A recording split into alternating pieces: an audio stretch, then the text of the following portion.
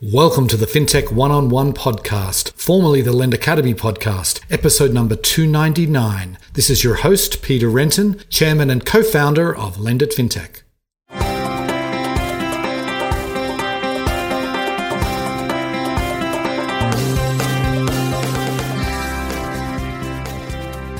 Today's episode is brought to you by Lend It FinTech, the world's largest digital media and events company dedicated to all things FinTech. Lend It FinTech offers programs throughout the year to the FinTech community, such as engaging webinars, white papers, a weekly news show, a daily newsletter, and our newest offering, FinTech Features, a program that helps FinTech companies amplify their announcements. Find out more details on all these offerings at lendit.com. Today on the show, I'm delighted to welcome Catherine York Powers. She is a CEO and co-founder of Constant AI. Now, Constant AI are focused on loan mitigation primarily right now, and we talk about what they're doing in some depth there. I mean, they have an automated system which really is quite sophisticated and something that helps automate the manual processes that come with sort of a loan modification, but really help with it's a better experience for the borrower. So we talk about how they do that. We talk about their movement into loan servicing, why they decided to do it, talk about the different lending verticals, obviously the impact of the pandemic, where there has been huge numbers of requests for loan modifications and what that impact's had on not just Constant's business, but on their clients' businesses as well. And we also touch on what it's been like for Catherine as a black female entrepreneur in FinTech and her experience there, and what we can do as an industry to be more welcoming. It was a fascinating interview. Hope you enjoy the show. Welcome to the podcast, Catherine. Thank you for having me. Great to see you. Likewise. Okay, so you've got a pretty interesting background. I would say it's not a typical FinTech entrepreneur background, but why don't you give the listeners some of the highlights of what you've done in your career to date? Yeah, sure. So in my earliest days, I was a political activist. I worked for the Democratic National Committee, registering voters in Black and brown neighborhoods.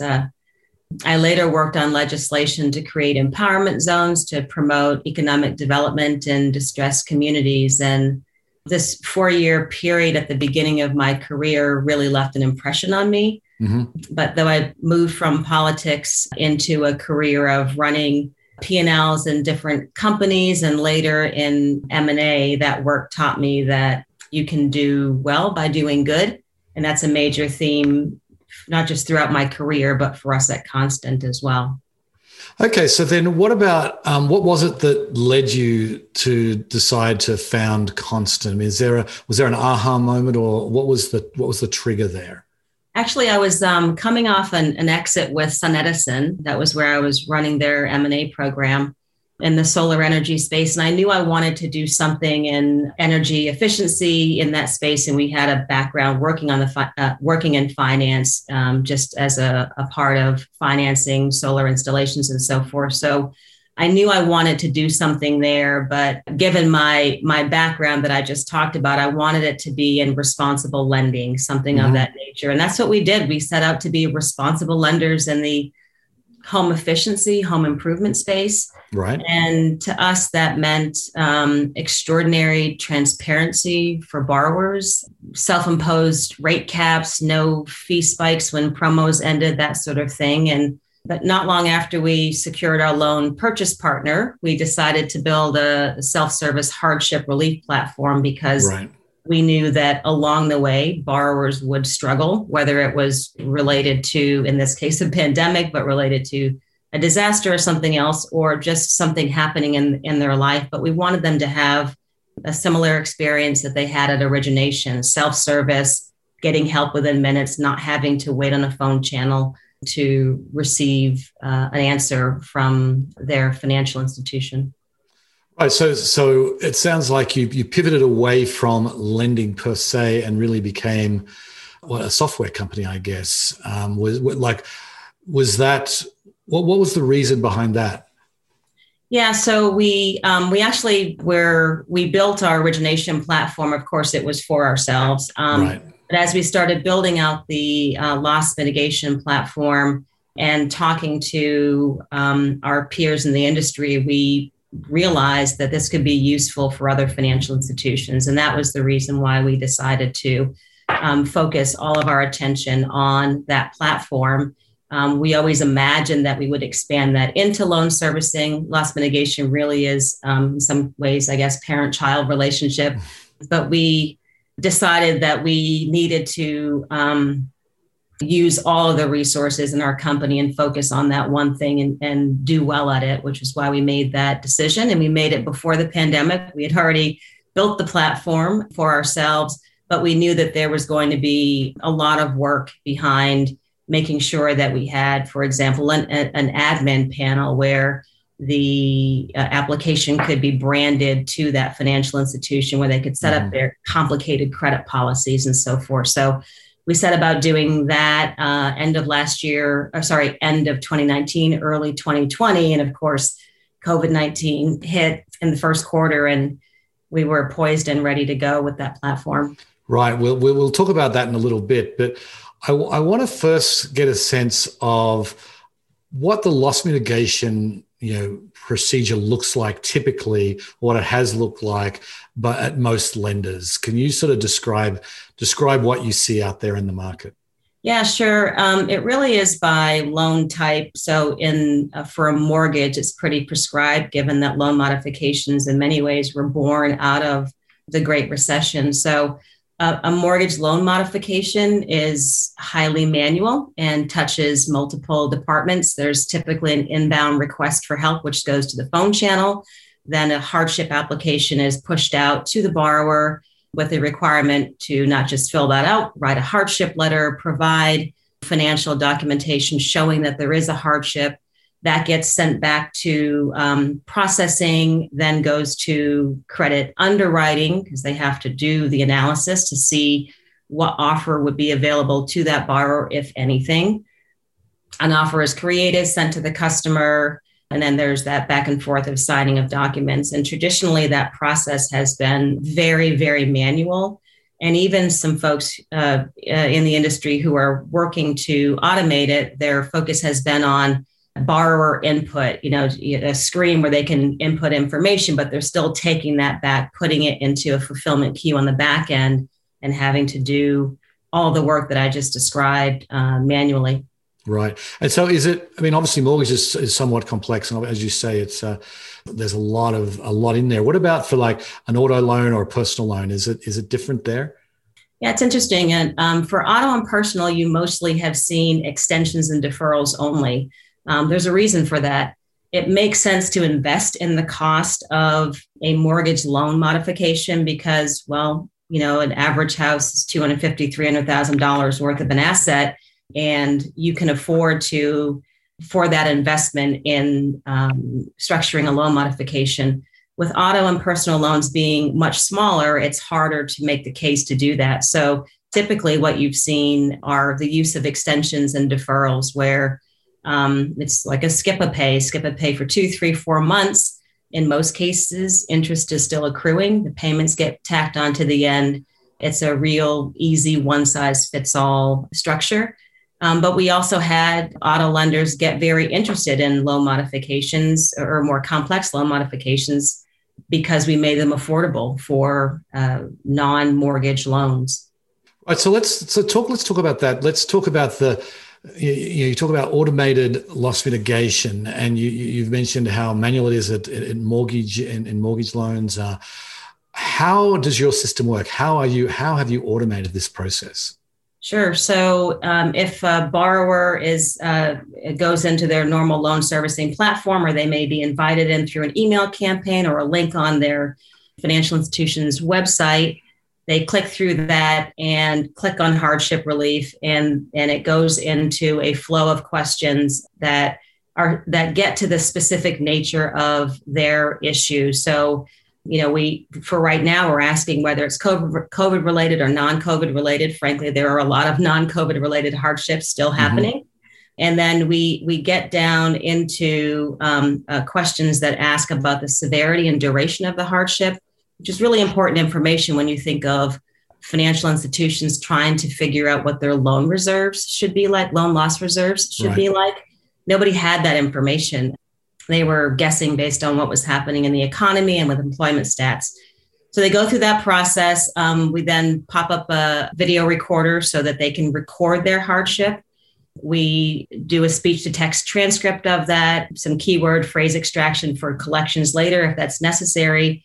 Then we go into the credit analysis where we ask them for their stated income, but we also ask them to connect to open banking, either through Direct ID or Plaid. And we're able to grab all of that rich information about what's actually happening today, not 30 days ago, which is what a FICO would show. What's happening today, but we also layer that in with the credit pull, and we, crunch the numbers, and we come back with the offer that's available to them. It might be a few month extension, it might be a full-on loan modification, it could be a step-up modification where you pay a small amounts until you get up to your old payment. And what's happened in the background is the financial institution has input their entire credit policy, right, what offers are available, who their integrated partners would be. So we've done all of that work in the back so that the customer can actually get an offer within 3 to 5 minutes based on that borrower input and the use of the integrated partners. Interesting. And so are you able to automate the mortgage modifications as well as the other verticals? Absolutely. We're able to do it across all loan debt types. So personal secured, unsecured, auto loans, mortgage, et cetera, which is really important because if we have a bank or credit union client and they have multiple loan types, they don't want to have different solutions for different loan types. Right. It's really interesting. Like the video piece is interesting. Maybe talk a little bit about that. Why you decided to put that in, and is that something that is a friction point, or how has it been implementing that? It's actually we actually give the client the ability to use it or not. Okay. Since it is definitely new, but most are using it. Customers seem totally fine with that versus having to write a handwritten letter. Something that we're looking at in the future is looking at sentiment analysis to help with that, because we want to fully understand the hardship and make sure we're providing the right solution, helping our clients to inform them on what that output might look like. But we've had, I think, really good success with it. And so what about integration with, how do you interface with the lender's existing like loan servicing platform? Is this something that just sort of sits on top of that? How are you, does it implemented on a case-by-case basis? How does it work?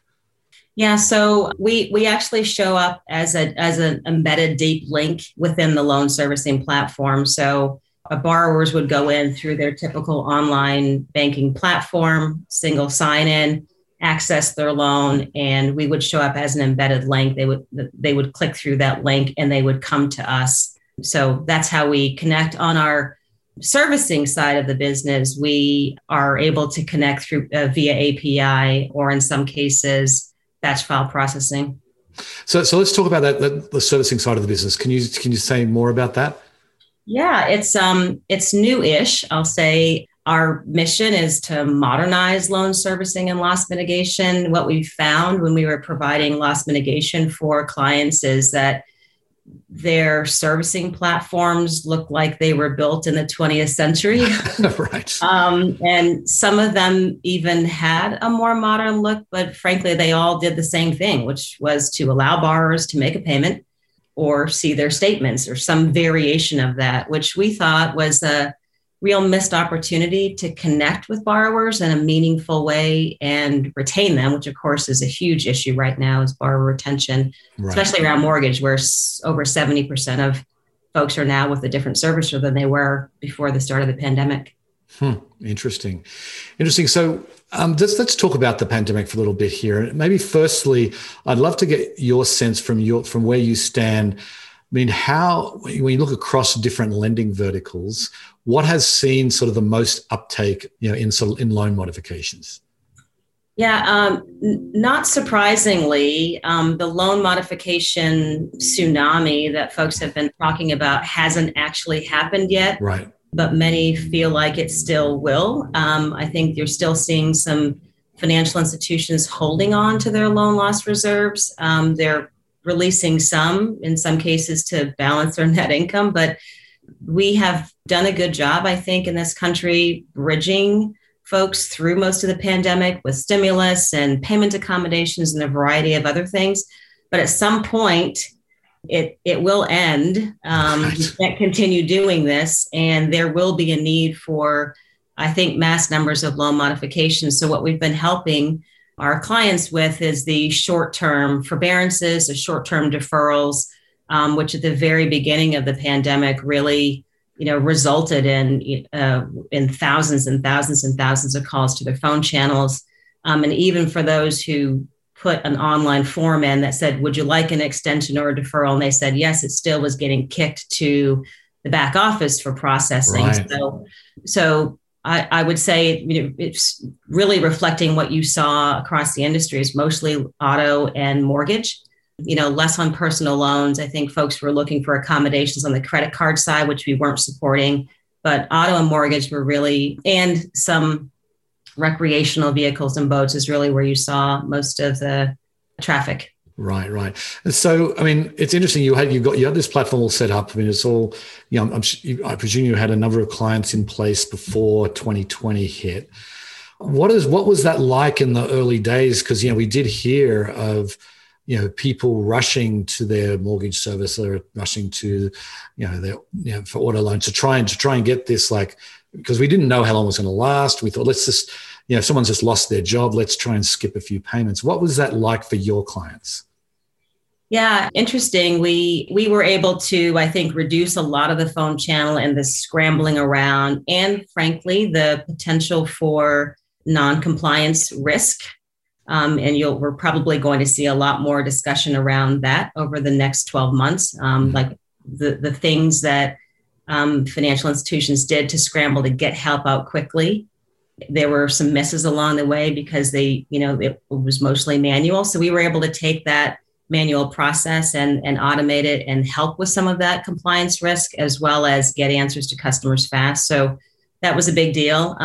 We were also trying to sell into the market and help other financial institutions. But frankly, early on, it was hard. Yeah. Everybody was trying to figure out, how do you take your entire team and make them work from home or allow them to work from home? How do you leverage the opportunity around PPP and then PPP2? And then the idea that there were refis. And so while loan volume was down elsewhere, you had this real opportunity to grab some income. So it was like income grabs and also trying to manage the chaos. And it really, wasn't until summer, early fall that we started getting more traction. And frankly, folks believing that the pandemic wasn't going to be a V-shaped recovery, that this actually might go on for much longer, and that there might be a need for investment in, a more automated solution. And by the way, we happened to really launch and expand during the pandemic, but hardships aren't cyclical. Right. You always have a portion of your customers that will be dealing with hardships, in addition to your typical, every year disasters, weather events, those sorts of things that happen, which is also why we wanted to expand into servicing, because we wanted to help with that K-shaped recovery, because there are as we know, plenty of solvent customers, as well as those struggling borrowers. So on that bottom part of the K, we're still able to support them, right. Support those struggling. At the top part of the K, we're now able to help deepen those relationships with customers and help retain them by helping borrowers self-serve more through more modernized servicing, helping them manage their debt better, helping banks and credit unions expand their share of wallet, those sorts of things. Right. And so that brings me to my next question. What you talked about banks and credit unions, is that, what type of lender are you really focused on? I mean, is it the smaller end of the spectrum here? Are you talking about sort of mid-size banks and credit unions? And what about the fintechs? What are the different, how are you sort of marketing your services right now? Yeah, our focus, especially with the servicing applications, has been with the mid-market banks and credit unions because we focus heavily on finding ways to personalize upsell activity to help them create or expand share of wallet. A lot of the fintechs, the larger fintechs are supporting various types of debt, and they are definitely targets for us. But those that are just in single verticals, that aspect of the business may be less interesting to them. But we're on the loss mitigation side, we're definitely targeting fintechs and also that mid-market bank and credit union. I mean, we've got, as you would expect, a number of conversations going with much larger financial institutions. But in terms of our sales and marketing efforts, we're really focused on that middle market financial institution. Right. So tell us about the upsell opportunities and obviously, if you're just doing loss mitigation, I'd love to know what your perspective is. Is there an upsell opportunity there, or is it really on the loan servicing side you're focusing on the upsell, or what, how are you approaching that? Yeah, it's really on the loan servicing side. So on the hardship relief / loss mitigation side, we're there to help those customers. But frankly, having that be a part of the servicing application is really beneficial for borrowers that are looking to get an answer fast, self-serve, maybe avoid what may be a very embarrassing conversation about their financial situation. Right. But we want to help banks and credit unions recover as well by looking at their solvent borrowers and finding ways to deepen that connection with them. So we have 3 primary goals with our servicing application or digital servicing application, which is 1, to help borrowers better manage their debt and increase those self-service capabilities, help our clients increase their share of wallet through, as I said, smart personalized upsell activity, and increase operational efficiency. And 3, encourage financial literacy and transparency, which goes back to our origination days, right, with tool tips and videos. And so on the cross-sell opportunity, upsell opportunity, we, within the servicing application, and by the way, we're not the core provider. We are connecting into a core servicing Sure. platform. We are the digital front for that. But it's very easy to ask a question like, would you like to lower your payments? This is a non-hardship solvent borrower, which would lead to 2 things for us. 1, grabbing a soft credit pull, or maybe allowing them to connect through their open banking if they prefer to do that. And we can help structure a lower payment through a recast for a fee or a refinancing, which is more fee income to the financial institution. But what we're rolling out right now is, now that we've grabbed that soft credit report, we can see the loans that they have with other financial institutions and make suggestions about them for them to move those loans over to help increase share of wallet for banks. That's one opportunity. One thing that we already have built and have deployed is allowing customers to, through our integration with Black Book, but allowing them to see what a trade-in value would be for their vehicle or their boat, recreational vehicle, if they wanted to refi, and allowing them to go all the way through the pre-qual process while they're right there in the servicing app. So our goal is to go, way beyond payments, finding real ways to engage, but allowing these opportunities to create revenue for banks and credit unions as well. Right. So I want to go back to the loss mitigation, the automated loss mitigation, because it strikes me as something that is, it's a no-brainer. I would have thought for most lenders, you don't really want to have the cost involved of having to go through this manual process. So I'm just struggling to think about what is the argument against it? Is it just we don't want to change? I mean, when you go in there and you're pitching your service, what is the resistance point?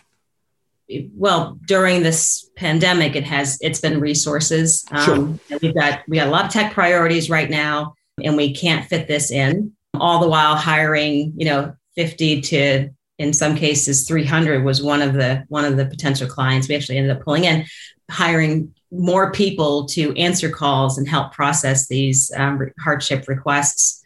So a lot of it's resources, and a lot of it is just, this is what we've always done. So right. Most financial institutions know how to respond to a disaster for weather, government furloughs, et cetera. And that's always meant hiring campaigns. And later, of course, people have to get let go. So you've got this, up and down of activity that is fully avoidable through automation, but you're also extending this, amazing service to your clients that don't have to call, and in the case of 2020, wait days and weeks for an answer when they really badly need help, which is also the case in a disaster or a weather event. So I think it's mostly been just, this is what we've always done, or I don't have a tech resource that I can give to you to help with that, what is a fairly simple integration. Yeah, because it just seems like a bit of a no-brainer to me. But anyway, I want to switch gears, if I may, and talk about your experience in business. I mean, there are not many Black female entrepreneurs in fintech or in any kind of technology vertical. And so how have you found sort of your journey here? I mean, obviously you've had to break through some barriers. I mean, what's been your experience? Yeah, it's interesting. That usually isn't the first thing that occurs to me when I'm trying to do something new. In this case, starting a company in the fintech space. I was actually surprised when Goldman made the big investment in or commitment to increase wealth for Black women, to learn that less than 1% of all founders are Black women. That was actually surprising for me. I mean, sure, throughout my career, I have dealt with a whole range of microaggressions and other things, but I have been fairly successful in management positions in the C-suite by, I think, just hardcore perseverance, working harder, staying up later. That's always worked for me. In the fintech space, I actually haven't had any issues. Part of this is starting my own company, and I get to say, along with my board, who we're going to hire, and I'm able to implement all of the things that I want to around diversity and inclusion that are meaningful for me.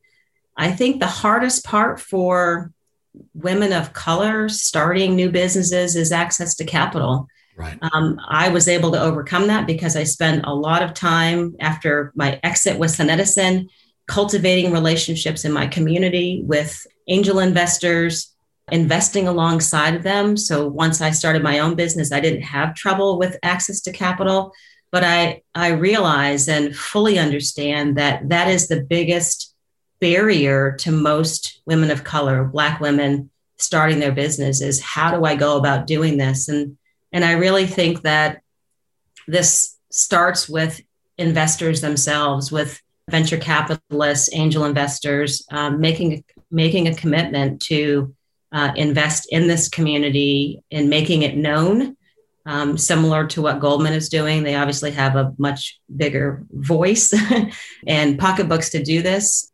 I think there needs to be a commitment with written goals where someone is accountable for diversity and inclusion. Those are all important things, I think, that will help promote or increase that diversity in our business. Right. So are you optimistic then about, fintech has, finance is a very white male dominated field, technology even more so, and you might combine them, and it hasn't been a good concept. As someone who organizes a conference, it's not easy to have a really fully diverse, speaker roster, for example, just because some people it's just a very white dominated field. So I'm curious to think what more can we do as an industry, do you think, to attract more people of color and minorities into it? Yeah, well, I think it's about pipeline. So when there was an announcement about the Black female CEO of Walgreens, mm-hmm. Lots of fanfare, but for me, I saw it as an anomaly, and it comes down to pipeline. Right. So if you're in sales, you have a big top of the funnel, and if the goal is Black female CEOs, well, at the bottom, you'll have more coming out. We as an industry, I think, are not doing a good enough job making sure that pipeline is full. So if we're talking about, within financial institutions, making sure that we are promoting people into managers, from managers into senior managers, into the C-suite and on up. Many of those people leave their jobs and become fintech entrepreneurs. In my own career, I went through a number of corporate jobs before I decided to step out on my own. Right. So I think that within those larger organizations, that commitment to fill the top of the funnel, because honestly, if you look at the stats today, the one that I mentioned to you, that there are less than 1% of Black female founders and about the same for Black female CEOs. If that's the outcome, that just means that the pipeline is woefully thin. And that means you have to have commitment from the top. So boards and CEOs, specific targets, a commitment to them, and making sure that there is adequate funding and someone accountable to make sure that actually happens. Right. Makes sense. Okay, we're almost out of time, but a couple more things I want to get to. We haven't mentioned AI yet, and your name is Constant AI, so I want to at least address that. How are you using AI in your business? Yeah. So our primary focus, we talked a little bit about the hardship video. Our primary focus is on speech to text and keyword phrase extraction for potential collections talk off. That's where we're focused now. We originally set out to do a lot more in underwriting, credit underwriting.